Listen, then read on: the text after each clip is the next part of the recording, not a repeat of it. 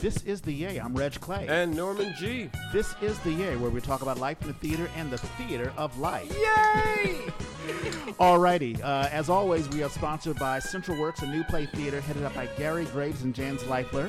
Central Works, reinventing theater one play at a time. I am so excited. We are live. And I in thought person. Yeah, in person. I mean, we're always live. Well, that is true, but we actually see each other face to face because the last couple of times it's always been Zoom, and of course we're being respectful. All of us are vaccinated, and and I in hope good so. health. And we have a special guest, Lauren Garcia. How are you, Lauren? I'm good. I'm so happy to be here.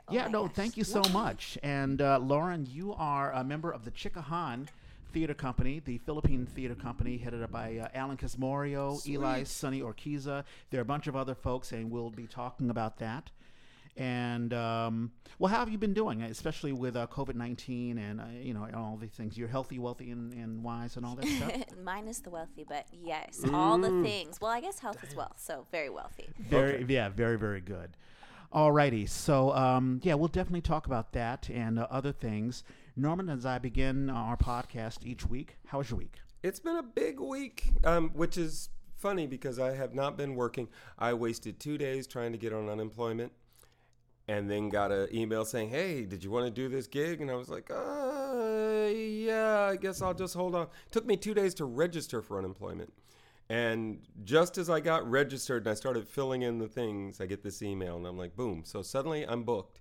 Now, this is fresh, hot off the press. Mm-hmm. Got an email yesterday. I just looked it over and answered this morning that now, does this deal with Playground? No, I haven't even got to that one. Okay. That one, geez. No, this is even more new. So, SF Shakes is doing Pericles, and they've got 4 segments, and they're about to do, I think, the 3rd segment. They're finishing up, and they're about to start the 4th segment. They've broken it up. Some of it is live, some of it is recorded. It's a trip. And I got an email saying, oh, could you possibly understudy? Okay. So I have to, so one of the other big thing that's coming up, the reason we will not be doing this next Saturday is because I will be in LA for my folks' 50th anniversary. Awesome. So yeah, I'm like, so when they said these are the times and dates that we want to rehearse, I'm like, next weekend I'll be gone. I could do Friday. I probably can't do Sunday unless you're doing Sunday night. And then I'll be coming off the road. So that'll be on you if you want to do that. But the other gig that I just picked up, I will have to bump. So I've done 1 day of training, and now if this goes through today, I'll be like, okay, hey, sorry, y'all. I know you just trained me to do this job. I can't do it. I'm a theater guy first, so that'll be that. We've got family in town. That's been big. And so running around with them and doing stuff. Now, Playground, we can talk about that. One more thing, though. Dexter went away to college Tuesday, came back last night because he was going to this rave, all ages rave, and our nephew who's in town wanted to go with him. He's 15. You got to have an ID, and not just a vaccination card, but an ID, and not a school ID because it has to have your birth date on it. So they couldn't go. So they ended up roaming the streets of San Francisco, which seemed pretty cool. Now, the Playground thing was just weird because that just happened. I am now officially an associate producer with Playground. There are 4 of us. Yes. And Jim is really good about sending out press releases and things like that. A very old-fashioned thing that a lot of people don't bother with anymore. They just jump straight to social media. But he sends a press release out. American Theater Monthly, the monthly magazine for the United States, decides to feature us. And so they did a nice little write-up about us. It's you, Stephanie Prentice, Jet Presario, who we've had on episode 63 and 186, and Katya Rivera. And we've had her on episode 168. No, it's fantastic. Yeah. And I'm glad that Jim Kleinman, it sounds like, because I always get the feeling that he's been overburdened by doing this and doing that, and now he's getting other people too. He works way too much. I don't know how he stays sane, trying to keep all the pieces together. But that was part of the idea of this was he's been sort of moving towards that for a year or more. In fact, Katya and I were unofficially doing a bunch of this work already. Yeah. Selection committee. So tomorrow we'll do the writer's pool. I'm making fingers at Reg. I'm like, you got your fingers crossed? Yeah. We'll be doing selection pool tomorrow, so we'll have a first meeting about that. And then also helping out with other aspects of production. But to me, the most important part of it is that we're part of the conversation about what the company is, what the company does, and how we relate to the larger theater community. Well, to our theater community, our company, but how that relates to the larger theater community. That's always been my thing. I hate that we live in an era that talks about theater companies, but if you say, who's your company, most places do not have an actual company. Yeah. So, you know, Playground has a company, and we want people to feel included, and we want people to feel like there are avenues of communication available to them even when they're not actually doing the shows. And, you know, not all beyond the diversity side of the conversation, you know, diversity, equity, inclusivity, that that piece. So, yeah, we've got Latina, and Jed and me. So we've got our LGBTQ. Yeah. We've got Filipino, everything. Black African American. Yeah. No, I think it's fine, and I think it's very Jewish. Yeah, that's right. So I think that Playground has done a lot to make sure that everyone is a part of it, because one of the biggest issues, and Lauren, you can chip in, any given time, but we also, there are companies that'll say, oh, we're doing a black play, we need a black person, or we want to focus on this, and you can very easily feel like you're the token person. Yeah. I don't know if you've ever felt that way, Lauren. I mean, have you felt like, oh, we need a Asian person? Let's bring in somebody. Yeah, and I think like it's also it's hard to place somebody like me sometimes. Or what I've felt is that I'm also Mexican, so I'll walk into a room having all of these like intersections in my life and ability to offer. And even those token roles, I'm not quite the right person, because I also add another layer that isn't able to be dissected and pieced apart. And they may not be ready to go, oh, we can add that in. Let's go ahead and just add that in. Yeah, or having the conversation. And so sometimes what I experience is, it's hard for me to navigate sometimes in like quote unquote professional spaces, because I'll bring something and I'll bring this idea and I haven't quite learned how to like explain it or to have it like, be received in a way that's valuable versus something that seems challenging, which I try to look for people who find the challenge valuable. Right, exactly. And I think that's one of the issues. Like, I'm sure we've come into a theater company and we'll say, hey, listen, I have an idea. I want to focus on this, and this is part of my life or my experiences. And you get a pat on the head, like, oh, okay, that's interesting, or we don't quite hear it or see it or understand. And we don't have a slot for it. Right, exactly. Or this is interfering with what I want to do. Oh, that's nice. We'll put it to the side, but now let's work on this. Yeah. And you quickly feel, okay, why am I really here? And I think Playground is addressing that, because you have individuals in control who are diverse. Yeah. Who can say, maybe Katja may not understand the black experience, but you do. Right. And and it's going to be interesting. Christian Wilburn, who's also been on the A, has been commissioned to write a full-length piece based on Sasha and the Angelier, which ended up being part of that. Yeah. It was just announced. There's been a lot. We haven't talked in a while. I know. So, but that commission is going to allow him to step up.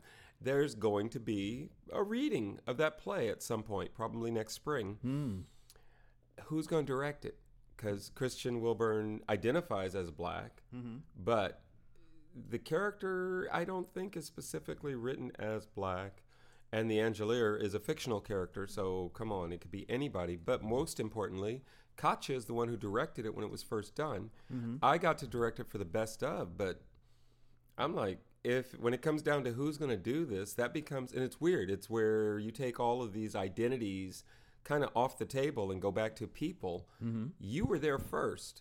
So even if this is a black character, if you and the playwright feel like you have a relationship, I'm going to step back and go, I endorse this. Yeah, there you go.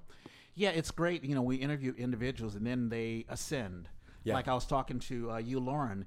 Eli Sonny Urquiza, when I first interviewed him in January of 2020, he was I just knew him as an actor. I acted with him doing the Playwright Center for San Francisco. Right. And now he's ascending, with the living, what is it, the Living Document? The Living Document, yes. And also now part of the Chickahan Company. So it's cool when we interview people and then they ascend. Like we're interviewing you now, Lauren. Yeah. And who knows? You may ascend years from now. We're like, yeah, we knew her. So it's cool. Well, it's also freaky to have people say, "Oh, I heard the podcast," and blah blah blah. They'll reference it, and I'm like, y'all listen? Oh.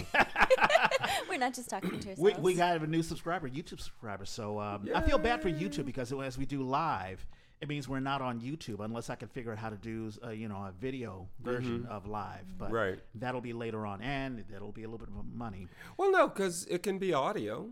I listen to lots of music that is just YouTube a still audio image. is a static image. Yeah, I guess so. That could be a little bit boring, I think. I'll think and see. Think That'll be about something we'll it. ask about Mallory. But that shouldn't be. Yeah. That shouldn't be more expensive, I would think. Well, cameras. I mean, No. I'm saying if do it that way. If you do a static image. That's right. No, it won't cost money at all. So we'll see. Yeah. We'll explore. There have been a couple of current events. There have been people who have been canceled on Twitter. That's been the sort of the punishment. Marjorie Taylor Greene. Is she finally fully canceled? Because that's what I hear. I hope so. San Francisco Giants Aubrey Huff. He was canceled. So that's no. That was it. Wasn't that a company that said we were going to disassociate with you? Yeah, but if you're Twitter, when you're off of, it's funny how social media. Yeah. Are you big on social media, Lauren? Just Instagram, and only because I use it to drop my visual thoughts. Oh, good. Which people all my friends make fun of me. They're like, "Oh, your Instagram's not funny, but you're funny." And I'm like, "No, it's hilarious." They're like, "We can't see the jokes." I feel like those jokes are only in your mind. Oh no. That's true. It's true. It's where I dump things. Yeah. To get off my mind. If they're paying attention, it's great. Yeah. The whole social media and the power that it has. People are saying "Hey, you're violating my First Amendment rights to free speech." But Twitter's a private company. Well, that's why I don't like the term cancel, because it gets used in ways like when people talk about the First Amendment. And it's like, if it's not the government, then it's not the First Amendment. Right, exactly. A couple of other things. I'm glad you're on, Lauren, because I want to get a women's perspective. So there's a woman, I don't know if you heard about the Trevor Bauer situation. Trevor Bauer is I know you're not into sports, but he's a Los Angeles Dodger. Okay. I think he's a pitcher. And he's making a lot of money. So he got involved in a relationship with a woman. That happens. Yeah, that happens. They had casual sex. It got a little rough.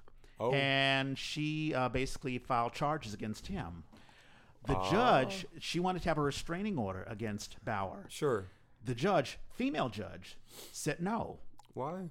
Because they read her text, part of evidence, basically saying she agreed to it. Which is sort of a gray area. It's like, you can say, yes, I want to do this in the bedroom. Yes. But that can change because you may say, sure, I'm okay for this. But all of a sudden, other things happen in the bedroom that you didn't agree to. Right. And now all of a sudden, so it's a gray area. And I'm a little surprised that a judge would do this. I mean, this also ties in with, what happened with Bill Cosby and now the R. Kelly case is going on. Evidence. If there's evidence, like the R. Kelly thing, they're talking about film. They said he liked to film all this. And I'm like, oh, dude. If they got your film, you're done. But in the first R. Kelly case, they had film. I mean, listen, this is not safe but he was urinating. Oh, right, yes. On an underage woman. Right. Underage girl.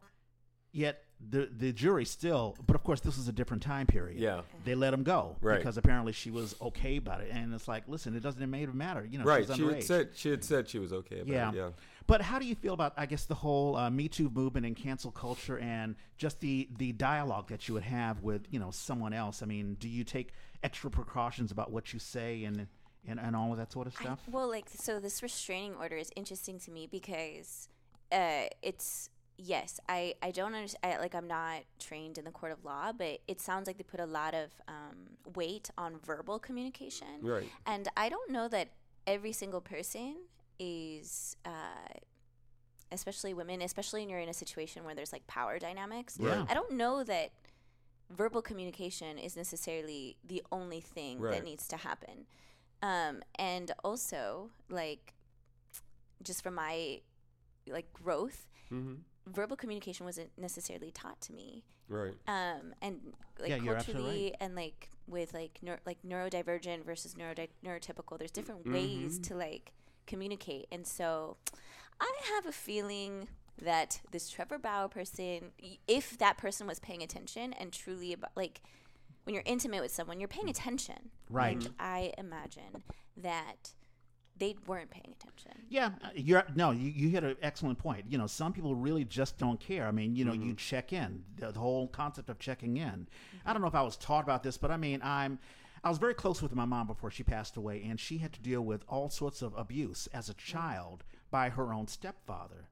And that's made me, Reg Clay, very sensitive to how Right. I deal with women and checking in, like, hey, is this okay? Is that okay? I want to make sure I don't hurt you. Now, of course, there are relationships where you don't have that dynamic at all. They're like, hey, Right. she said yes, I'm going for it. I don't Oh, even yeah. care. Oh, yeah. And you would think in a court of law that would be introduced. Now, of course, the defense attorney will bring everything up because they're focusing on their client. Well, but that other aspect is if it's text, if you wrote it down, Yeah. you know, the judge has to give that some weight. Like, oh, you agreed to this. Now, yeah, you always have the right to say no, Right. but you can see where there's an area of confusion. And then it gets into what you were saying. If this guy is just going, oh, no, we agreed to this, and he's just going balls forward, Right. not paying attention. And there are pictures of her bruises. Ow. There are pictures of her bruises, and why was the text given more weight than the bruises? So it's icky. It's one of those things, and it's a ongoing conversation because you know this isn't going to be the only one. We're only Right. hearing about it now because he's famous and all that stuff. On a lighter level, shower wars. Jake Gyllenhaal, Ashton Kutcher, Mila Kunis are going online saying, "Oh, you don't need to shower." Have you heard about this? No. I think I heard reference to it, but no. So yeah, I don't even know how. And of course, you know, I think they were just trying to be cute and talk about, well, we're sheltering in place and maybe water conservation. I don't know. Right. I mean, California is going through a drought, Yeah. but I would think you need to shower every day, or No, every other day. Not every day. You don't. My mother is a former nurse, and she worries about stuff like that all the time. But she's talking about she's more concerned for her and my stepfather that they're older, and that doing that to your skin every day is not a good thing. Yeah, that's a Yes. good point. I was a former nurse too. Yeah. Oh, I didn't know that. Yes. I was a oncology nurse for a decade. Woo. But that is true, especially in elderly patients. Yeah. That we didn't shower them every day. Yeah. But I will say I have questions about this because I want to know: are they saying showering, or is there like any bathing going on? Right. Because, you know That's what I'm the saying? question. Yes. So, like, even with our elderly, we may not shower them for 2-3 But like days. a sponge bath, right? Right, but like, are we cleaning their parts that, like, Right. you know? That's- And yeah. Right. Yeah, there are a lot of questions, and you know, I think they weren't even trying to say don't shower at all. I think they were just saying, hey, this is what we do or don't do. And of course, people have their opinions, and they just flamed on them, and Well, they're like, that's- they don't yeah. seem to be dirty people. I mean, you know, that's No, we're in this frigging drought. Like, I guess Yeah. what just happened this week is the governor asked us to voluntarily reduce our, our and consumption they're by 50%. shipping in water for animals. Did you hear about that? No, I hadn't heard they were shipping. I heard they were cutting down on farm. Right. It's just, I don't know. You know, the other thing I remember being a kid and going to Disneyland and getting on one of the rides, and there was a German family near us. I don't remember if they were in front or behind, but wherever they were, we knew because the smell was something fierce. Oh yeah. And at the time, I was just like, whoa, that's horrible. Well, as an American who has traveled, what I learned is you get to other countries and they're like, yeah, y'all spend way too much time with soap and shampoo and all that stuff. You really don't need to smell like product. There's got to be a human smell that is acceptable. Doesn't need to be rancid, but there's some place that And is of course, not rancid. there's a sliding scale. You know, Yeah. like for one person's, you know, oh, you smell great, and the other person is, mabajo. And you know what that is. Yeah.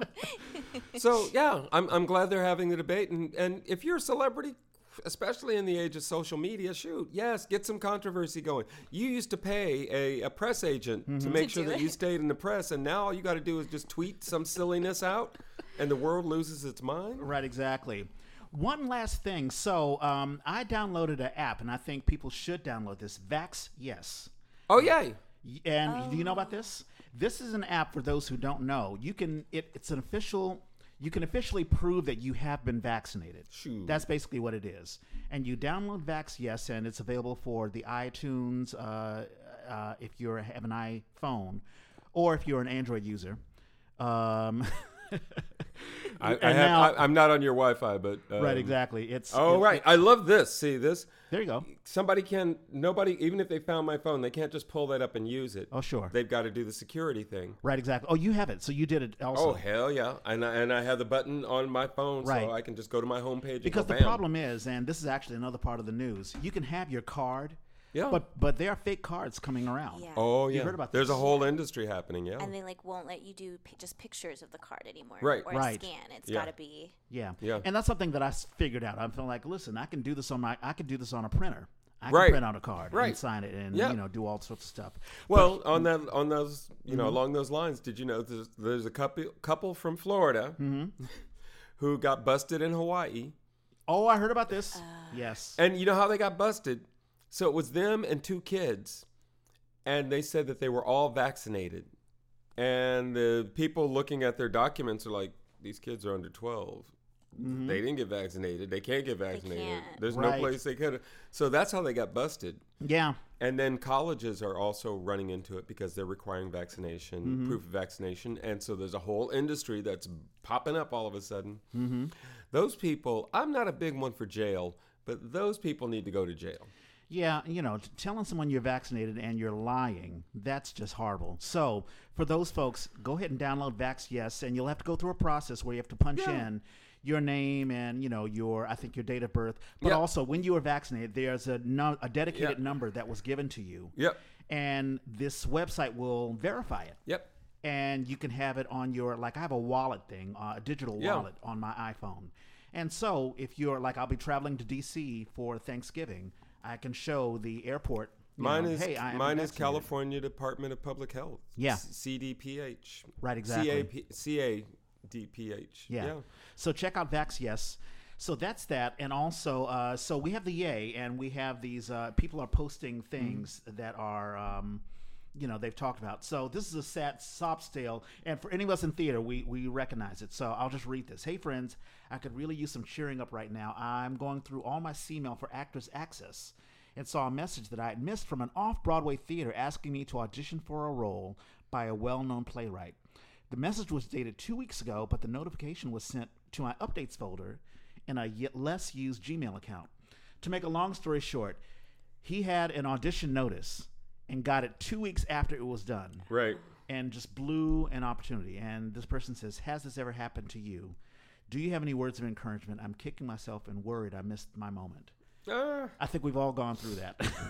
Oh, yeah. No, I didn't even know. So on Facebook, in Messenger, if somebody isn't your friend, it goes into some other weird little folder. Have you had that before, Lauren? Yes, and also Me on too. Instagram. And people that, I would have totally responded to, and Right. I'm so embarrassed. Right. I went through 4 months of messages, and I was like, there's all kinds of things where people were like, we're hoping you might be available for this. We're looking for somebody that's kind of last minute. And I'm like, I was sitting around doing nothing. I know. On my audition resume, my resume, I have email me at my at chess613 at not Pat Gmail. but no, not Gmail. iCloud.com. iCloud.com. Yeah. Don't email for anything else, and I have it right there on my resume, so it's very, very clear because people are communicating with us in all different ways. All the methods. Whether it's Facebook or Instagram. I didn't know I that sent you a Instagram- message. What? Where? Right, exactly. And if it's really important, for goodness sake, and if you don't hear from me, try the other methods. But so the other thing I didn't mention, Yeah. the reason we missed so much time is I did this 2-week workshop at Eugene O'Neill. My assistant, at one point, we were trying to get the show together because on the last day we had the kids perform. we're trying to get the show together. We have to talk to the park service. She's sending text messages, and the ranger that we were writing to wrote back, "I'll call you." And she's like, "Oh, I hate it when people call me." And I looked at her like she was crazy, and then I realized, oh wait, you're another generation. Right, exactly. You don't like people calling. Text message. Lauren, do you consider yourself a millennial? What years are millennial? I have no idea. I've never figured it out. I think born in the 80s, so you grew up. You grew up you never grew up at a time where the internet was always there. Oh yes, I grew up in the. Yep. I guess you're early millennial. Well, this is a good time for an origin story. Let's hear from Lauren Garcia. So, how are you involved in theater? Where were you born and raised? I was born in Oakland, raised mostly between Oakland and Vallejo, and spent my father lives and is from Morelia, Michoacan, so kind of bouncing between the three areas. But is that Mexico? Mm-hmm. Okay. Yeah. So you're Philippine Mexican? Yeah. Yeah. Right on. Mexican. Yeah, that's awesome. Yeah. Are siblings? One younger sibling, and then a bunch of step siblings. But Yeah. but my sister is 6 years younger than me, and she's probably the light of my life. Oh, right on. Sounds like the two of you grew up together. Yeah. Right on. It's not often we have natives of Oakland, so that's pretty cool. Yeah. Did you get involved? Were you involved in, like, let's say, plays when you were in elementary school or that sort of stuff? No, absolutely not. I was super, super shy. Didn't talk. Didn't perform outwardly. But since I was a kid, like, holidays were the games that we played or entertained ourselves with my family were like talent shows or just like to do things for each other, you know, to make them laugh. So that was always there, just not outwardly. And then I went to college, became a nurse, and it was my senior year. And I think my college life was very similar to my home life in that, like, I found a group of friends who didn't have money to go out, who like our Friday, Saturday nights were talent shows. Nice. And they're amazing people. They all have, like, amazing talents. And I was like, I don't know what to do, but I'm going to dress up for you, make you laugh. And so I would do things like that every weekend. And then my last year in college, the MoMA had, like, a Frida exhibit, and they were looking for Frida Kahlos to MoMA, Museum of Modern Art. Yeah, cool. To, like, perform, and I did it. I performed and cut my hair and did a monologue, and then I was like, this is amazing. And that was the first time you acted? Yeah. Wow. That's awesome. Yeah. But there was something inside of you that was like, hey, I really want to do this. Or, very, very cool. Yeah. Now, you and I know each other not only with Bindlestiff, but also, I think you went to school. Was it ACT or was it San Francisco? You were doing a film thing. Oh. You were studying maybe film. Quackbat? Maybe. Do you remember when, because you and I were in a film. Yeah. It was like a student film. Oh, yes. I wasn't in school, but I don't know how I got hooked up to that. I think I may have gone to high school with one of the people who was doing it. Maybe. I think you were maybe helping out someone who was in film school. I think that's what it was. Yeah. And I think it was ACT. Maybe my memory is bad, but I know Academy of Dramatic Art maybe. But in any case, yeah. I think it was that. It was that. Mm-hmm. But you were involved in Bindlestiff as well. So how did you get involved in Bindlestiff? How did I get involved in Bindlestiff? Oh, I know exactly what it was. I told you in the beginning I loved Instagram for its visual. I would just drop things. And I connected with, do you know Tassi Alabas? Tassi is an actor. I've heard Tassi. Yes. So Tassi and I found each other on Instagram because I would just put pictures that seemed cinematic because I was really into, like, movies and the visuals of it and dropping my weird things. And Tassi found me and we connected. And Tassi was at a show at Bindlestiff and just was like, "Hey, come see the show." And I was like, "I have nothing to do. I'll just meet this random internet person at the show." Wow. And I went to a show. Uh-huh. And it was so great. It was like something on Market Street, the Gorillas of Market Street, or something like that. And it was about these Filipino men who would play chess on Market Street. Oh, I think that's an Conrad Paganaban. I think he wrote that. Oh, wow. Yes, who's the co-writer? My co-writer of the Active Care, which is the Chikahan. Oh, nice. Well, yes. I figured Conrad would be involved. Yeah, Circle. small world. But yeah, it was Tassi. I went to watch his show, and after I was talking to him and whoever, I don't know who directed it, maybe Jeffrey Lowe? I don't know. Jeffrey Lowe, maybe. Mm-hmm. And they were like, hey, we have auditions tomorrow. Why don't you come through? And I was like, I only did one thing in college, but all right, let me see. Because I was knee deep in being a nurse. And I did it, and I got cast. Right on. And it was fun. And I haven't stopped since. No, that's fantastic. Yeah, I believe that was, if this is the same thing, I think it was Stories High 13. We have actually a picture of you. I think you were also helping out makeup. Yes. For some other folks. And so, I don't even know how I just had that picture. But, yeah, that was fun. And because I always get the feeling that every Filipino or every Filipino who's involved in theater in the Bay Area has had some connection with Bendel-Stiff. Absolutely. Most. Is so many, yes. Yes, has found a home and mentorship and just so much love there and community. Yeah, that's fantastic. Talk to us about Chikahan. How did you get involved with Chikahan? Yeah, I mean, Crystal, I think it was Crystal Piemonte. Jong, yeah. Reached out to me and was like, hey, we're looking for playwrights. Do you want to come pitch us some stuff? And I was like, okay, but like my ideas are wild. And I did. I pitched them like 10 wild ideas. And they were like, these are wild, and we want you to co-write with Conrad. And I was like, perfect, because Conrad is structured, and one of my weaknesses is structure. Yeah, no, Conrad is fantastic. He's done so much stuff, and I look at him as a mentor for a lot of young writers. So that's fantastic. I didn't realize that you wrote. Yeah. When did you first start writing? I think I've been writing since I was a kid, which I think was probably what I was very introverted. I told you I was shy and stuff, and so I just always wrote. Never shared anything, but and then I just I had a friend who would just push me to start sharing, and so I would share poetry or small scripts that I would create, or on it when I keep going to Instagram, but even those my Instagram like back which are probably all deleted, but they were like photos. And within the photo, I would write a story, or I would It sounds write like you would give yourself an dialogue. assignment. Yes, because I was exploring something that was interesting to me, and I would use it to process, because I'm neurodivergent, and so I get really overwhelmed. And so it was my way to like process things, or to put it down somewhere, which happens a lot. And No, that is awesome. I had a quick question because you brought up, the whole, I guess, neurodivergent. Not neurodivergent. I've been thinking a lot about mental health, especially with COVID-19. I read an article about how children are being affected psychologically, and I wonder if your writings have a lot to do with mental health, or just what the I don't know, people deal with what's happening in life or whatever. Yeah, I mean, I definitely did as a kid to process everything.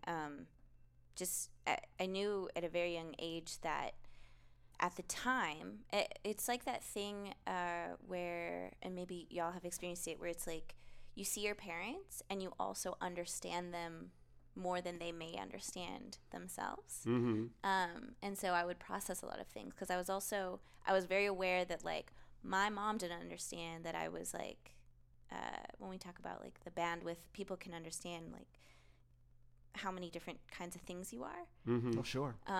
Because both my parents are immigrants, and also being in that with also like my mom is not going to understand what being mixed race is as an American.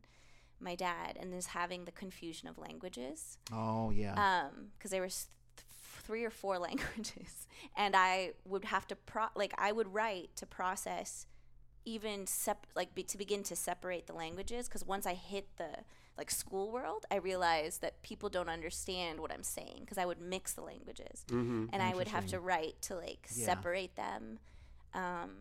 It's fascinating, because I haven't really thought about, And you're absolutely right, because parents, they see, like I just talked with my dad. My dad had recently come out of the hospital.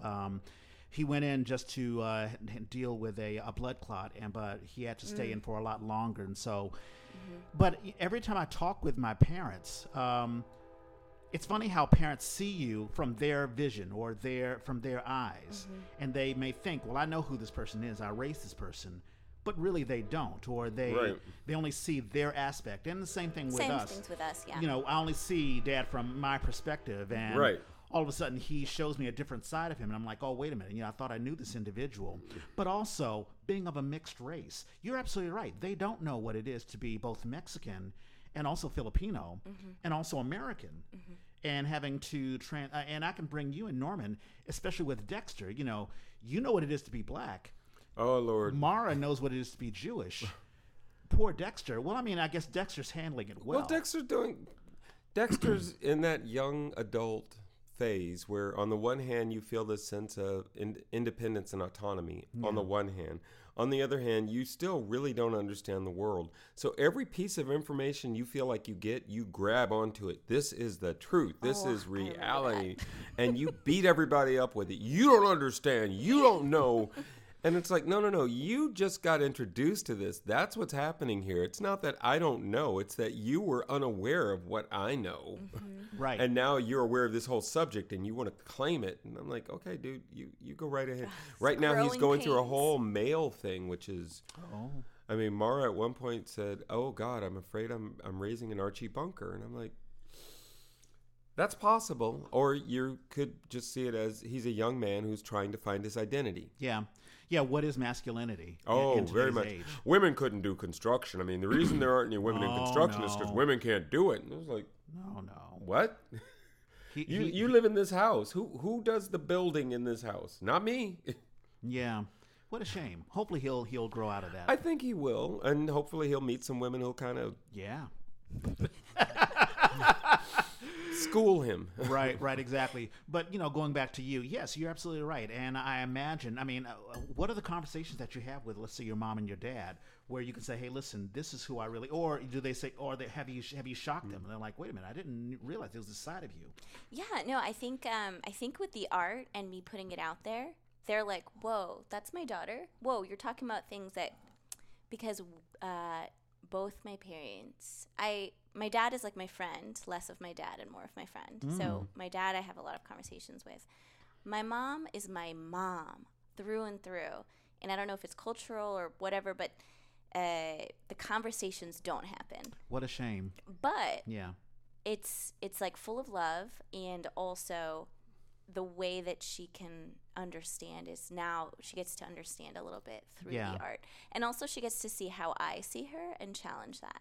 Because it's been such a wonderful thing to grow up and understand my parents as adults, as fuller adults. And I still feel like that I'm still getting to know them as full adults. Right, exactly. That's always an interesting transition. This is maybe mom and dad, but they're adults.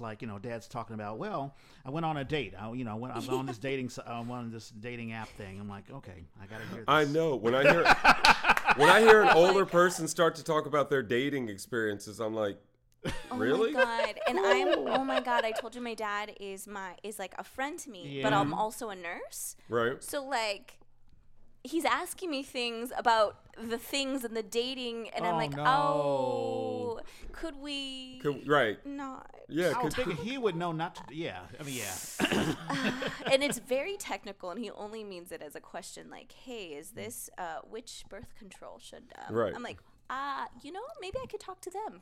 Not you. Right, exactly. But it's good that he feels open enough to talk to you. So do your writings incorporate family?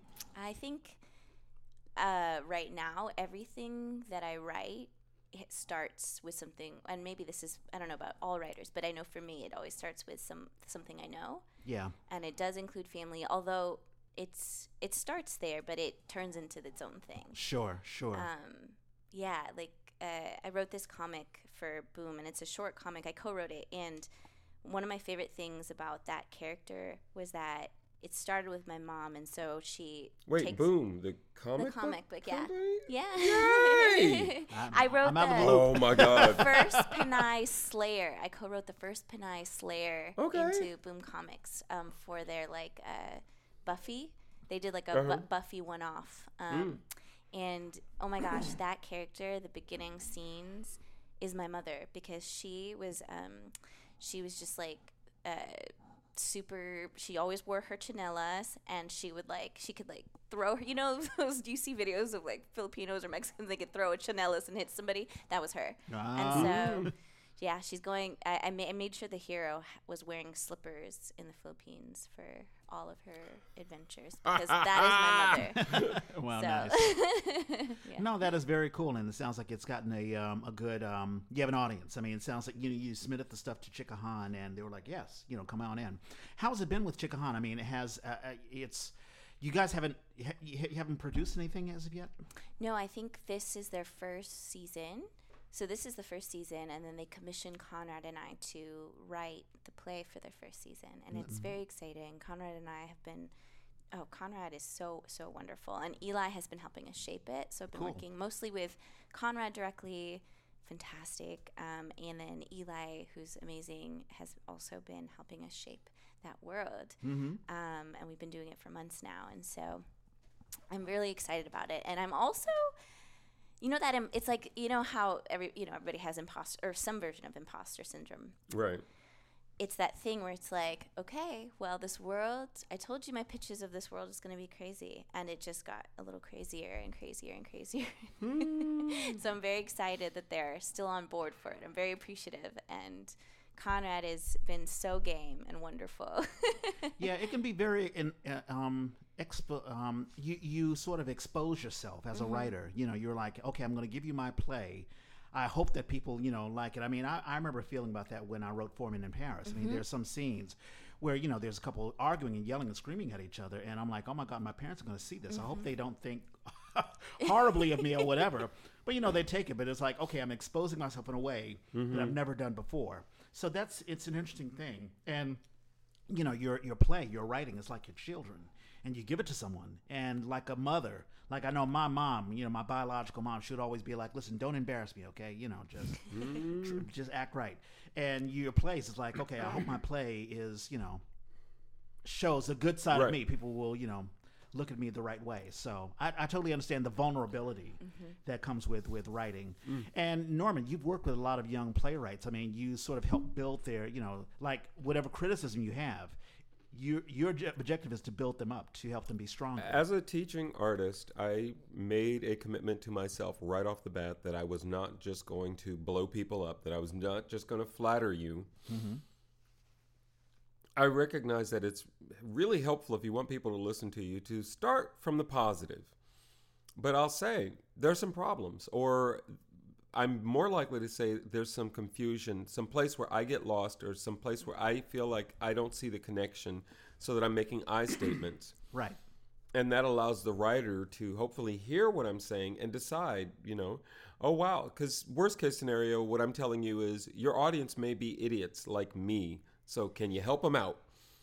On the other side, it might be that you need to fix your friggin' play. And I'm not going to say that. I'm just going to say, right now, it's not quite connecting up for me. Right, exactly. How have you dealt with constructive criticism? Like, I'm sure you've done readings, and let's say it's not flowing. I mean, I remember having my first reading, and I'm like, wow, I heard it in my head one way. It's not coming out the way that I want it. Or hearing someone say, I don't understand this character or whatever, and you could feel real hurt. Yeah. Right. But how do you take it? I mean, how do you absorb that stuff? Yeah, I mean, I think that offering that criticism is a kindness and a gift, because I think there's a difference between being nice and being kind, and I think being nice is not helpful to the like my own growth, but like the kindness, especially when it's offered with like a good intention, not to break someone down but to lift them up, I think is huge for me. And it might also be that like I was a nurse, so like I would always not only give it, like I would give criticism like that. Oh yeah. And receive it. Yeah. So I'm in the practice of it. And so when I get it, I think I expect it because I know that I write, which is why I think Conrad and I work really well together, which is that I write intuitively, which means it's just all there and there's holes. Mm-hmm. And then I have to go back and fix the holes, that's why I'm learning how to do structure more. But, so the criticism or somebody who can find the holes is gold to me. Mm-hmm. And to be like, hey, it's not working. And so I mean, I don't know. And I also do this thing where I think that like whatever it is never, even when my final draft is not going to be my final draft. Like, Right. I am so, it's the way I cut my hair too. Like my friends know me. They're like, oh, she's always like cutting her hair. She's not afraid.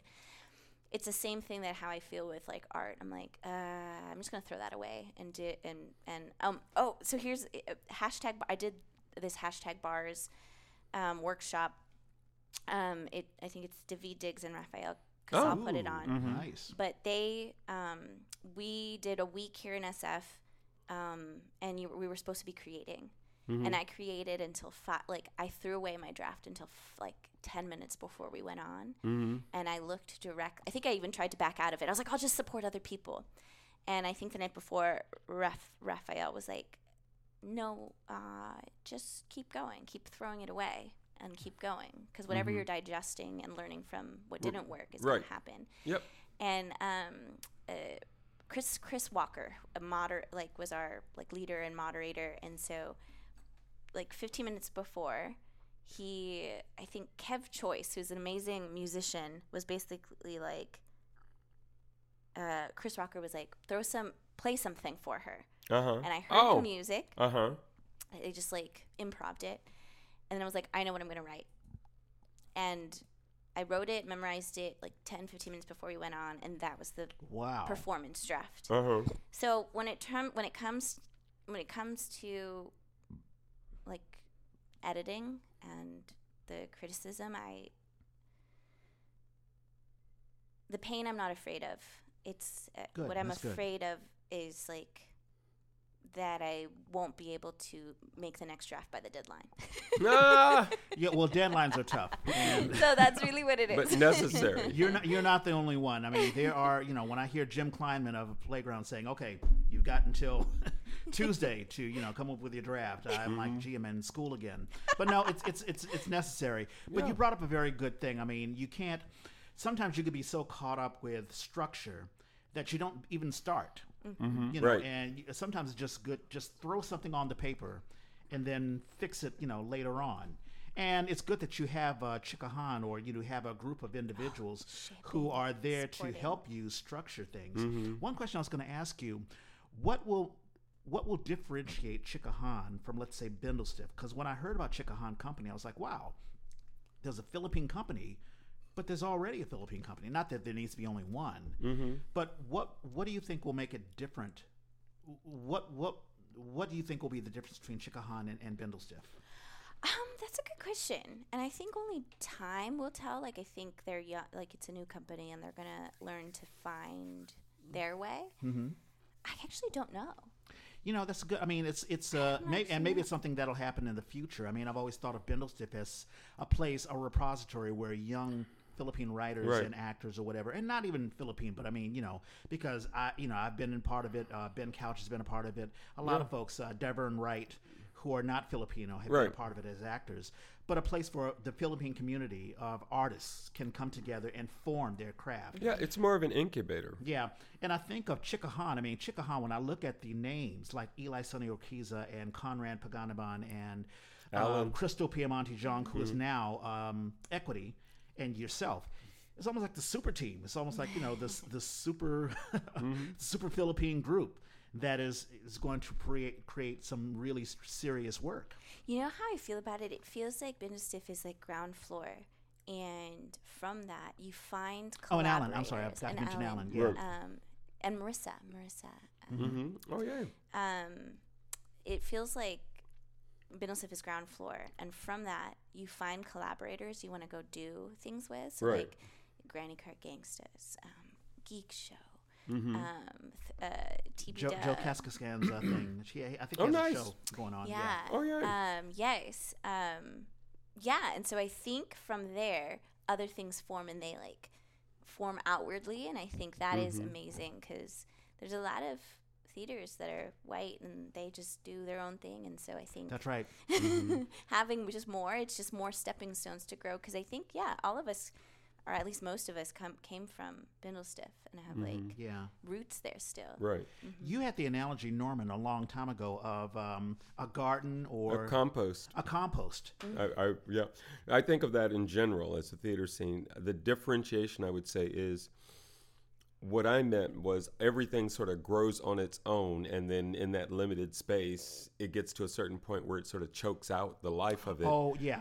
But I think in the case of Bindlestiff and any organization or artists that are growing out of that, I don't feel like they choke out what's there. Not, right. I feel like they grow and they become their own thing. Right, and that was the analogy that I was pointing out. It sounds like Bindlestiff is the point where people can grow out and really discover who they are as an artist. You're allowed to mess up. Yeah. You're allowed to screw up and just throw things on there. And then after you've sort of found yourself, and I think it's something that Alan Casmorio talked about, not only on the podcast, but even in private conversations. He's always wanted, I think you always wanted Bindlestiff to be more than what it is. Right. To be something. And now with Chickahan, I think he's getting what he wants, where you can create something. Bindlestiff does create serious stuff. They are, but it's very much a training ground. Yes. And I think he wants that next level. Right, exactly. And I feel that it feels Chickahan is going towards that direction. It's exciting. Do you guys have a home? A physical home? I don't think so. Okay. Home for me is still Bindlestiff. Yeah. Yeah. But I'm sure, once because you're working on a project, I'm sure the next step will be actually finding a venue. Yes. I don't know if they have found a home. I know it's through Playground, and I don't know. Oh, right. Yeah. I think it's part of that. Right. Yeah, I don't know what the program's called, but Okay. But we'll stay tuned. I know it's one. I want to be respectful of people's time. I'm having fun. Yeah. Can we? Okay. Just raise your hand if we need to wrap it up, because I still have a bunch of questions. As far as I've always asked writers this, but how do you? And it's easier for you because you've listened to different voices. But how do you create different voices? Because I think one of the challenges of a writer is, I'm a man. I think I can write a woman's character. But obviously, I'm going to have some issues. How do you find a way to find different voices for your characters so that your characters don't sound all the same? Oh, that's interesting. So for this piece, each character was modeled after somebody I know. I guess it starts there, and that I know closely. So like the main character, the hero. Again, is based on my mom. Originally, it's grown from that and totally different. But the way that this person speaks, the way the person navigates the English language, is based on like a lot of conversations I've heard my mom have, and also like hearing how her language her like candor has changed since I was a kid. So like now. She still has an accent, but it's finessed. I don't know how else to say it. It's Sure. more American. Yeah. She uses less Tagalog phrases. It's also that character also grew up between the city and the provinces. So like the way that this character navigates the world and speaks in relationship to somebody who is American in the play, or somebody who is is from the Philippines but has spent more time in America, is also different. So like the way that they dialogue with each other also changes. It's almost like code switching. Yeah, but sure. and so that it changes the way they speak. So like that lens, that root. And then, so for the other character, she spent more time. And so she's, a lot of my friends, and also my mom and my aunt who have spent more time, my mom now, who has spent more time. And so that character speaks less English and also doesn't speak English to the Filipino character who is American. Only speaks English to that person. Yeah. And so the way that she talks and writes is very specific, or the way that she talks and engages is very specific to that lens as well. It sounds like it's a play of languages, of just communicating. Yeah. Yeah. Yeah. Yeah. which is interesting that earlier I brought up that I would write to like differentiate languages because I didn't really think about that was what I was doing. Mm-hmm. But yeah, and then there's the American character who is male, but is also American through and through. And so maybe had family members that would speak in Tagalog or, but the way they speak is very rooted in. Yeah, but it sounds like you haven't had an issue with finding a different language because, there are some young playwrights who, I guess the characters are not necessarily one-dimensional, but it sounds like they're all speaking the same thing. It's one of the problems that I've had with like Star Trek: The Next Generation.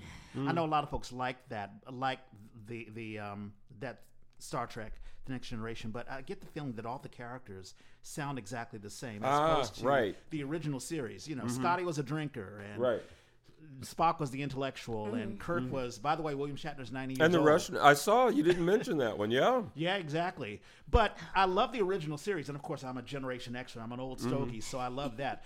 But I've always felt that, like the Next Generation, or even Law and Order, or, like everyone is working in one office or one area, and everyone speaks the same language and understands the same thing. And it gets real boring. It's like, can we have someone who speaks differently, or let's say there's differences in class, or whatever, or what you're saying, there's an American and he expects people to speak American, the classic America's like, do you understand what I'm saying? It's like, you don't have to be louder. I just don't understand what you're saying.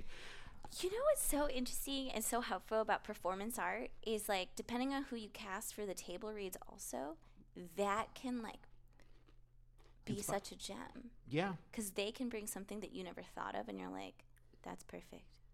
That's the voice I need to... Well, I thought about it when you mentioned gaps, because it's easy for somebody else to look at your piece and say, there's a hole here, this is not connected, I don't know what's going on. The fact is, once you start to hear it out loud and start playing with it, you may recognize where it doesn't need to be rigidly linear. It just needs to at least have an emotional resonance that takes us from scene 1 to scene 2. Yeah. Yeah, that's exactly right. Have you been frustrated? I'll wrap it up. But have you been frustrated as an actor or as a creative, or are you getting the most out of Bay Area theater? Something that we've asked for everyone. There are a lot of folks who started in the Bay Area and they've moved on. They've either gone to L.A. or New York or whatever. And there's some who are like, I'm not getting paid enough, or I'm not, my voice isn't being heard. How do you feel as an artist? Are you satisfied with what you're getting from the Bay Area theater community? That's a really good question, and I feel like we could have that conversation for another hour because there's so many different places, parts of that. Let's talk about it. But do I feel satisfied as an artist right now? I am, and it's my groups. I bounce between groups. So I have Chica, Co, Benustif, El Comolito Collective, which is out in Vallejo. I was part of Las Hociconas, which is a Cerrito Ocoan. Did it in Oakland. I've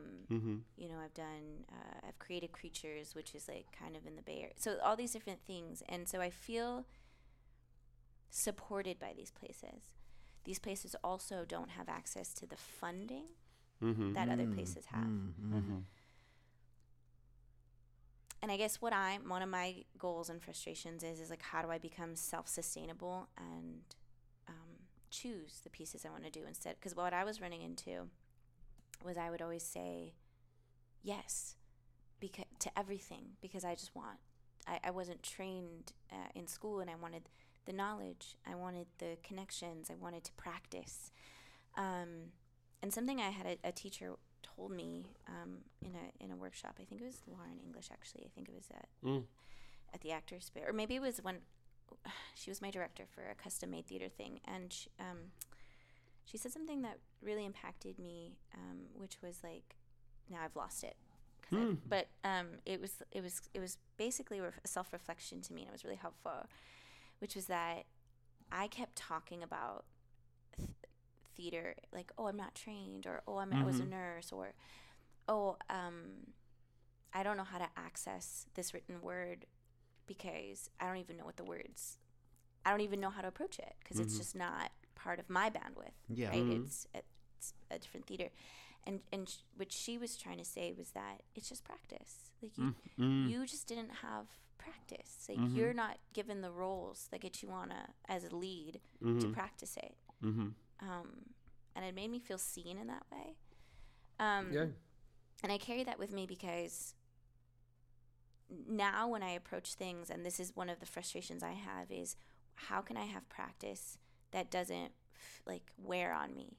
Right. Because sometimes entering certain spaces has worn on me. Oh, yeah. Worn on you meaning being judged by other people, or just like when you were talking about being like the token. Yeah. I've had it hasn't happened in a while, but I've had those experiences, or there's no, and so like my input to the piece, there's no one that has the bandwidth to receive that input. Yeah, which is something Eli was sort of talking about. You know, there are minorities who are like, hey, listen, I feel great that you've casted me, but am I really being heard, or am I just being put into a pocket? Right. Yeah. Like, you know, I did Grey Gardens a while back for Douglas Morrison Theater, and I was thrilled. I was like, hey, I'm in a musical. I was the butler. And that was the pocket that I was in. Right. Luckily, I managed to do other things, you know, with the group or whatever. But it's an uncomfortable thing. It's an uncomfortable thing to be put into the pocket, whether you're a woman or a minority member, and you feel great being a part of the theater community. But it's like, you know, am I just doing something for your benefit, and I don't get anything out of it. So, Yeah, and then it also, and it's like you almost have to put yourself in those positions to get the experience, the practice, the funding, like the funds. And so what I'm curious about, and I don't know if this is the right thing, but I'm curious about like that kind of stuff, like sweat, you know, like you have the jerseys. Shout out to the jerseys. Oh yeah, we haven't even talked about that. Yeah, we'll talk about that later. Yeah. Okay, talk about put it in it for later, but like I'm interested in doing that. I'm interested in I just got the SFAC Emerging Artist Grant, so I can write a story that I understand and perform it, which is a gift. Right. And I can choose who my collaborators are that can lift me up into the next level, who are going to challenge me and lift me up. And that's important to me. Yeah. So having access to those kind of things too, funding. Yeah. And it's you know, I mean, the business part of theater is something that has always eluded me. But when you're part of a group like you with Chickahan, you have someone like Alan Casmorio who's like, listen, I can't figure this out. You know, maybe you can handle it, or maybe you can mentor me to handle it. As a woman, have you been disrespected either, you know, in the on stage or in the rehearsal process? I mean, we've had some women talk about some bad experience. Some have said, no, I've been treated very, very well. But how has that experience been for you?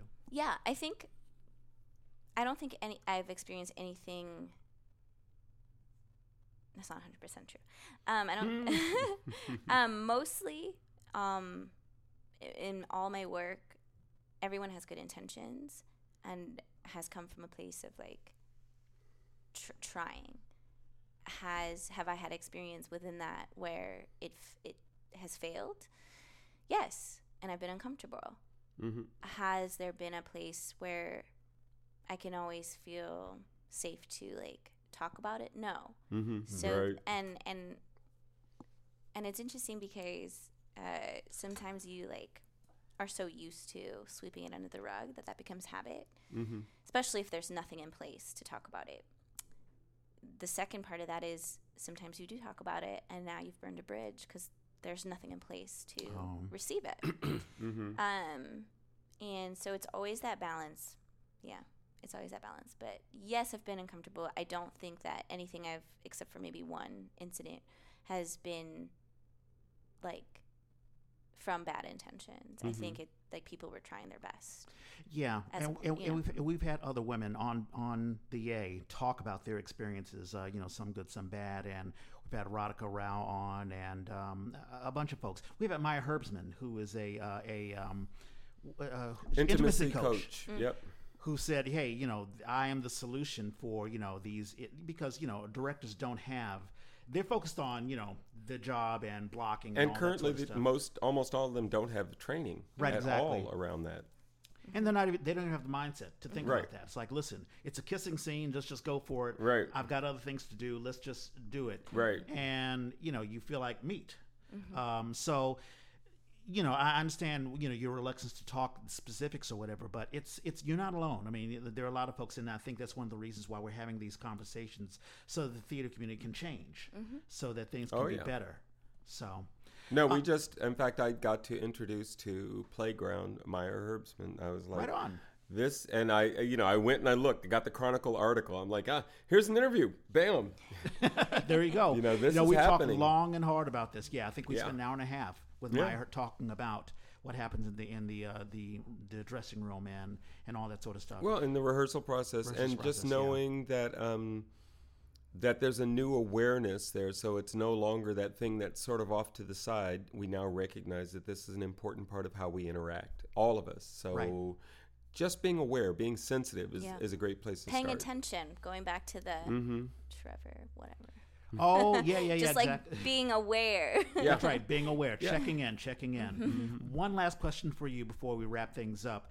Where do you see yourself in the future? Where do you want to be when you're 40, 50, whatever years old, as far as theater is concerned? Where are your goals? Or even just 5 years from now. Yeah. Yeah, I mean, it's hard. Someone asked me this question recently during the Granny Cart retreat. It was like, what do you want? Where are you going? And I don't know that theater is removed from, those goals aren't removed from like what I want in life. And it's really to feel safe and to I think I'm most creative when I feel like my needs are met. And I think my goal is to have my needs met. And then from there, to be able to do the projects, to be very, very choosy about the projects that I do. I would love to be a lead in something dramatic, because I often get cast as the funny one. So you haven't done any dramas, or I have. I did it for Custom Made. I've done it, but I'd love to be a lead in a drama. It's not too late. Yeah, it's not too late. And because I got a grant to do during COVID, we turned it into a film. It was supposed to be like a one-woman show, but we turned it into a film, and I'm curious about what that looks like. And it seems like a lot of women who are cast in something and they make some money, they are now the executive producer of a show that they star in. Right. And that's interesting to me, because then you could write, you could direct, and so it's that flexibility of being able to explore. But I think mostly interested in acting, writing, and then I have a curiosity in learning like DP stuff, like director of photography stuff. Film, yeah. Do you see yourself doing any digital stuff, like let's say like create a YouTube video or a channel or things like that? I am. I'm overwhelmed by it, so I haven't done it. But Right.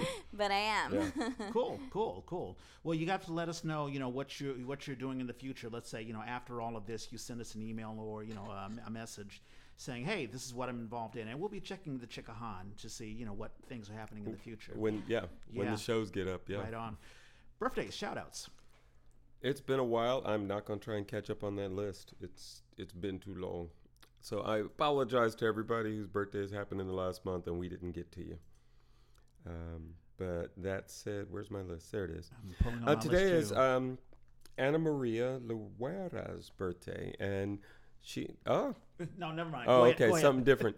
And she and I got to do a show with Word for Word. It was my first show with Word for Word. We did Sandra Cisneros stories from House on Mango Street, and so she will always be my sister, which was a lot of fun.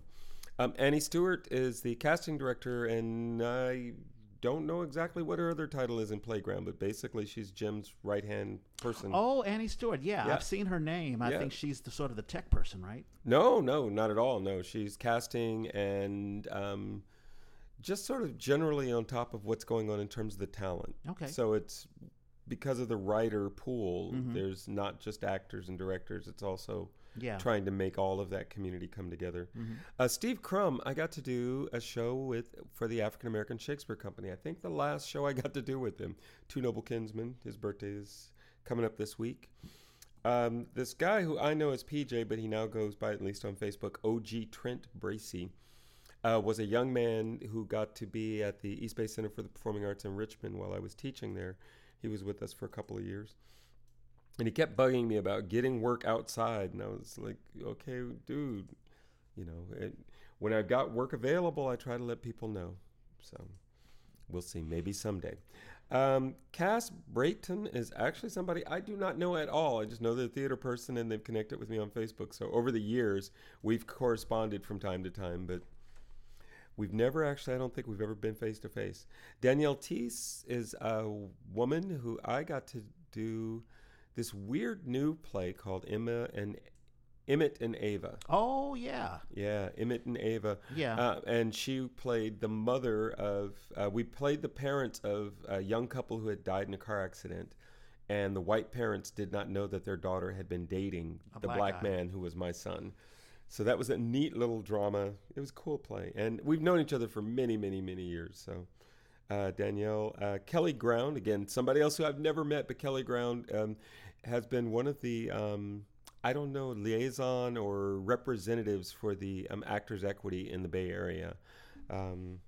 We don't have a formal representative anymore, but there is a liaison committee, and she's been a part of that, and also just generally a part of trying to navigate that communication between union members and the union and the community.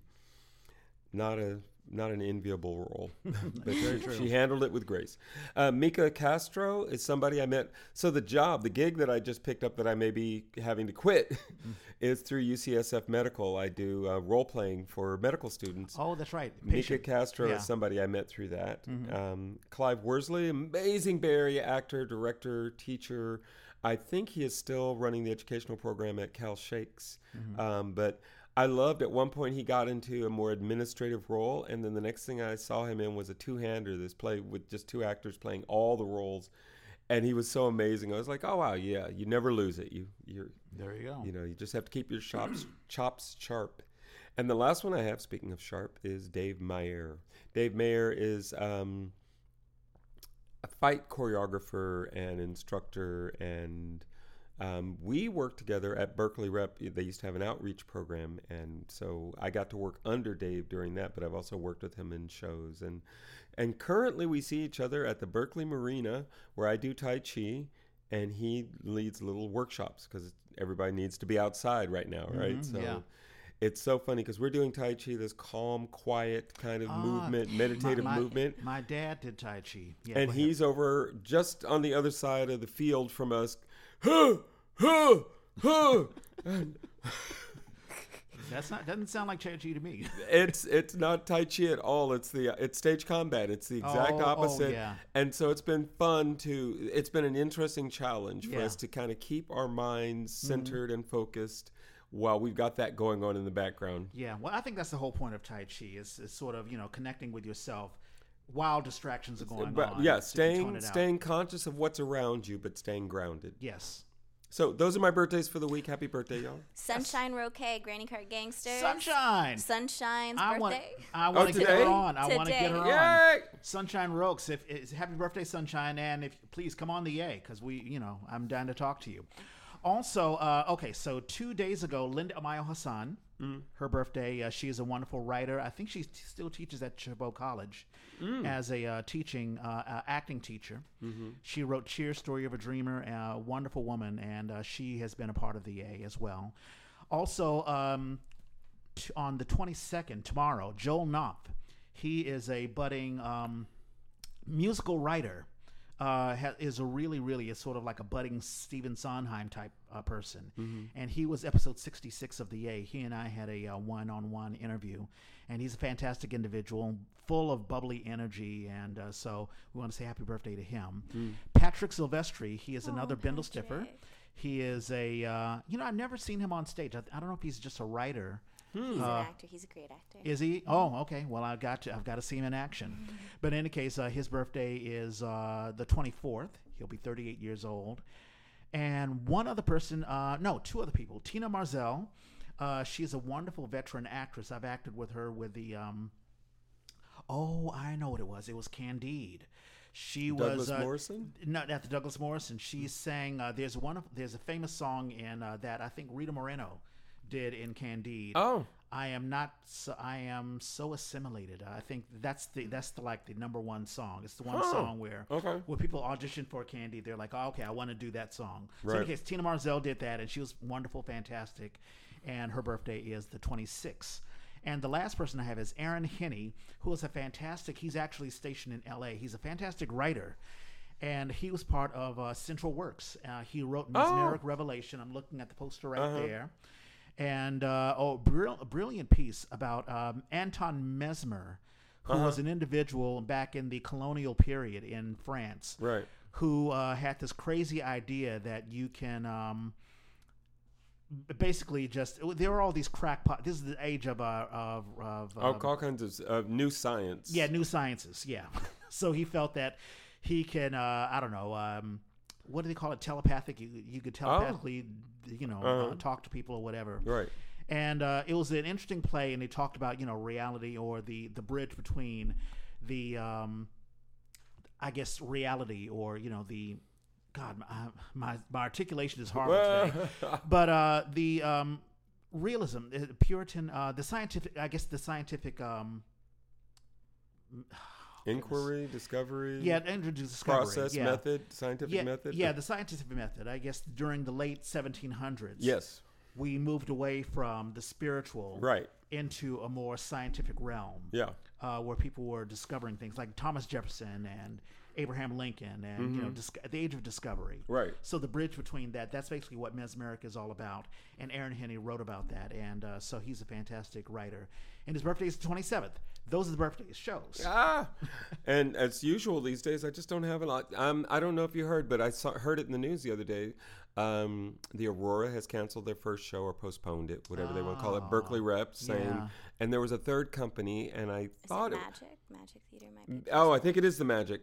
SF Playhouse has been trying to do live theater with marginal success. Yeah.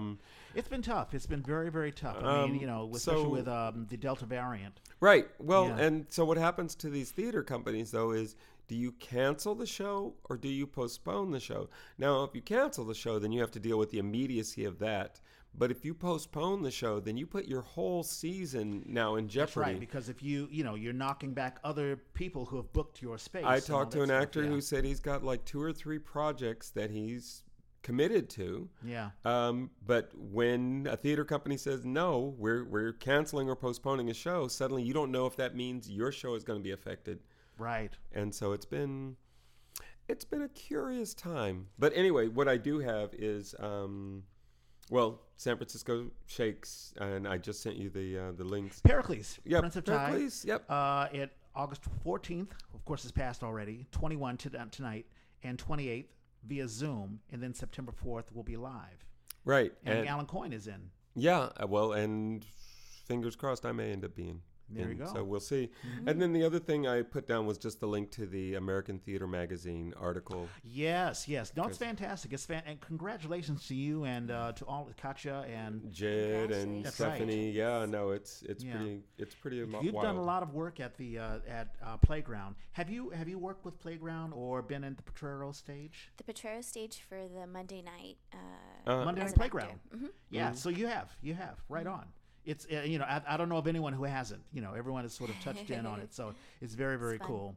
So so congratulations to that. So we've talked about Pericles. Also, the Edinburgh Fringe Online will be doing a play written by Lynn Aylward, who was on the episode 132, 3 Chords and the Truth.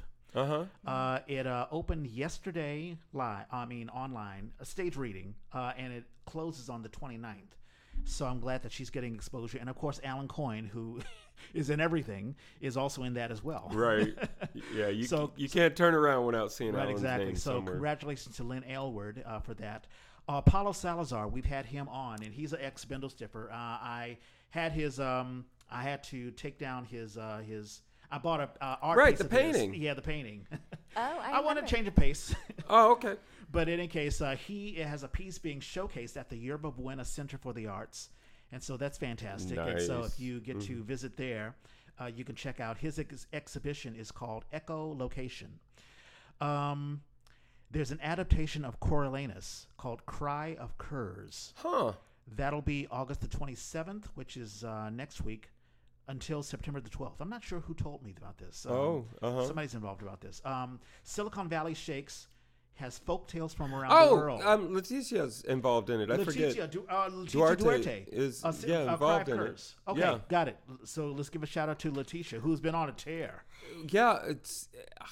I want to say that's no. It's Ken Kelleher, and I don't know what organization it's through, but he's a major director in Bay Area. Yeah, he's putting that together. Right on. So, Folktales from Around the World, Silicon Valley Shakes is doing that. Radhika Rao has a piece in that. I believe Eko Yamamoto has a piece in that as well. That's August the 13th, which is passed already, but it continues until the 29th. Improv for Life classes, Crystal Brown is still teaching that, and she's been on the Yay. Episode 62, that continues until the 29th, August 29th, and we have a website for that. Central Works is doing a script club, so you'll download and read a play script, send in your questions for the playwright, and then listen to an audio interview with the playwright. That is delivered monthly, and we have a link for that. We've been talking about Shakespod, so that's still going on. Right. And Richard III will be presenting next week. I believe that'll be streamed online. And Lamont Rigel will be the incredible Richard III. Yeah. And Cynthia Lagazinski will be the Duchess of York, and we've had both of them on the Yay. We've talked about Mallory Samara, who is our wonderful consulting producer. Yay. She's producing a podcast for KCBS Radio called Connect the Dots, and we invite people to check out Connect the Dots. Also, Sherilyn Connolly, we've had her on episode 100. Oh, right. She's written a book. Okay. Sherilyn Connolly, for those who don't know, a transgendered woman. Yeah. She was a large part of Darkroom Theater, and she writes an article for, I want to say, San Francisco Chronicle. But in any case, she has a book out called Beautiful Ghosts, a queer memoir of San Francisco, and that's available on Amazon. So you should check that out. Yeah. I'm always excited to hear, as people, they do the theater stuff, but they also do other things. Bridget Dutta Portman also has a book out. Let me cursor down to that. The Twin Stars, a young adult sci-fi fantasy novel that deals with the mental health themes. And that could be bought on Amazon. So everyone has their little side gig going on. So that's very, very cool. You got to. Speaking of books on Amazon, 4 Men in Paris is on Amazon. Please buy that. Yay! And also, we have merch. We have jerseys. Yay! I want one. Yeah, well, hey, we haven't, I haven't even thought about. And someday what we'll have a price. team. well, I think the Bay Area is a sort of a team in itself. I think we may be in Bindlestiff, we may be at Chickahan, we may be at San Francisco Shakes, Central Works, the Douglas Morrison Theater. We're all actors. We're all in the Bay Area. We're all rooting for each other. We go to each other's shows. I think we're a part of a team already. So. I like it. I thought about the idea of the jersey, so pump it or dump it. I've got black colored jerseys, white colored jerseys, and if you're interested in buying a jersey and supporting the Yay, let me know. Hit me up. I think the price will be $20 because it costs about that much. That sounds fair. So send me an Instagram link or a Facebook link if you want to buy a jersey. Let us know, and thank you for supporting the Yay. That is it. Lauren, did you have a good time? I had a great time. Thank you so much for having me. I like just the discussions. I feel like I wish I could stay and we could just keep talking on or off the air. It's fine. Yeah, no. And I'm known for just rambling on and on and on. And poor Norman is like, dude, I gotta. But no, we enjoy it. This is why we do the podcast. Today is comfortable. I didn't mention that Pete is working with him. Pete Fitzsimmons. Pete's at UCSF. Right on. So What's he he and doing? Michael Asbury. This role playing with medical nice. students. Very, very nice. Medical students. Yeah. Yeah, we're all playing the same guy. Oh, interesting. Harry Lee. Yeah. There was a guy. He's passed away already. I forget his name, but he wanted to get me involved in this. Being a patient. And I guess that sort of went away. And I'm sort of busy. It's an all-day commitment. Yeah. I mean, it doesn't happen very often, but when it happens, it's an all-day commitment. Playing the same character, having that interview over and over again. And we were talking about it. I just did the training, and we were talking about it, and I was saying, so the challenge as an actor is you want to bring that character as fully to life as you can. Sure. But the more I am dealing with whatever my medical condition is, the more I'm in that moment, the less I am paying attention to you. But we are also required on the job to evaluate these people. So I can't these just are check budding into my doctors. pain. I can't Yeah. just disappear in my pain. I actually have to pay attention to how well you're responding to me acting my pain.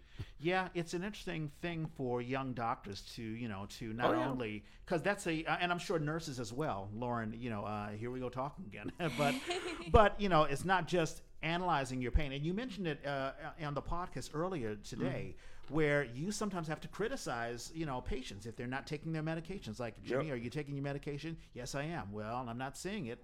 Right. Doesn't look like it to me. Right. Have you been doing your exercise? You're a little bigger. And that's tough. I mean, learning to deal with people. You haven't had anyone yell at you. Oh, all the time. Oh, is that right? Yeah. Plates. I'm a Oh, good yeah. I can dodge plates. Oh, goodness. Man. Throw up, I can dodge. I It's tell fine. you, that is an occupation I would not want to do. Are you still a nurse? I teach part-time, very, very Oh, nice. part-time. But Okay. I don't practice. I don't envy it. That is a very, very tough job. I had a girlfriend of mine who would take care of the elderly, and she would talk about cleaning their poop and Right. washing them, whatever. I mean, that's what real love is about. That's the job. Yeah. Yeah. Alrighty. Well, let's clean it up. You can listen to the Yay on all podcast apps. We're on the that purple podcast app if you have an iPhone or an iPad. If you're a SoundCloud user, you can use the SoundCloud app. Just go on SoundCloud.com. We will not be on YouTube because we're live, so it's purely audio. We're talking about doing an audio version just on YouTube, so we'll see. As always, the Yay was created by theater people for theater people. If you have a show you want to advertise, or if you just want to advertise yourself, let us know. Hit us up. We're at the Yay 3. That is our official Twitter feed. We're also on Instagram. We're on Facebook. I'm at Red Space Clay. And I'm at Hoosier Hoosier. Lauren, do you have social media that we can? Yeah, find there's you on? Instagram, she said. At And Lasandre. LASANDREI. At Lasandre. Lasandre? Mm-hmm. Lasandre. ANDREI. Andrei. Got it. All right. So if anyone is looking for yes, thank you so much. If anyone is looking for a fantastic actress, writer, I would even say director. Do you direct? I have directed. Yes. There you go. You can't go wrong with Lauren. And if you just want to see some, wonderful pictures and inspirational stories, she'll have something there for you. So check her out. Thank you so much. And as Norman and I always say, We gotta find a better sign-off. And we are out.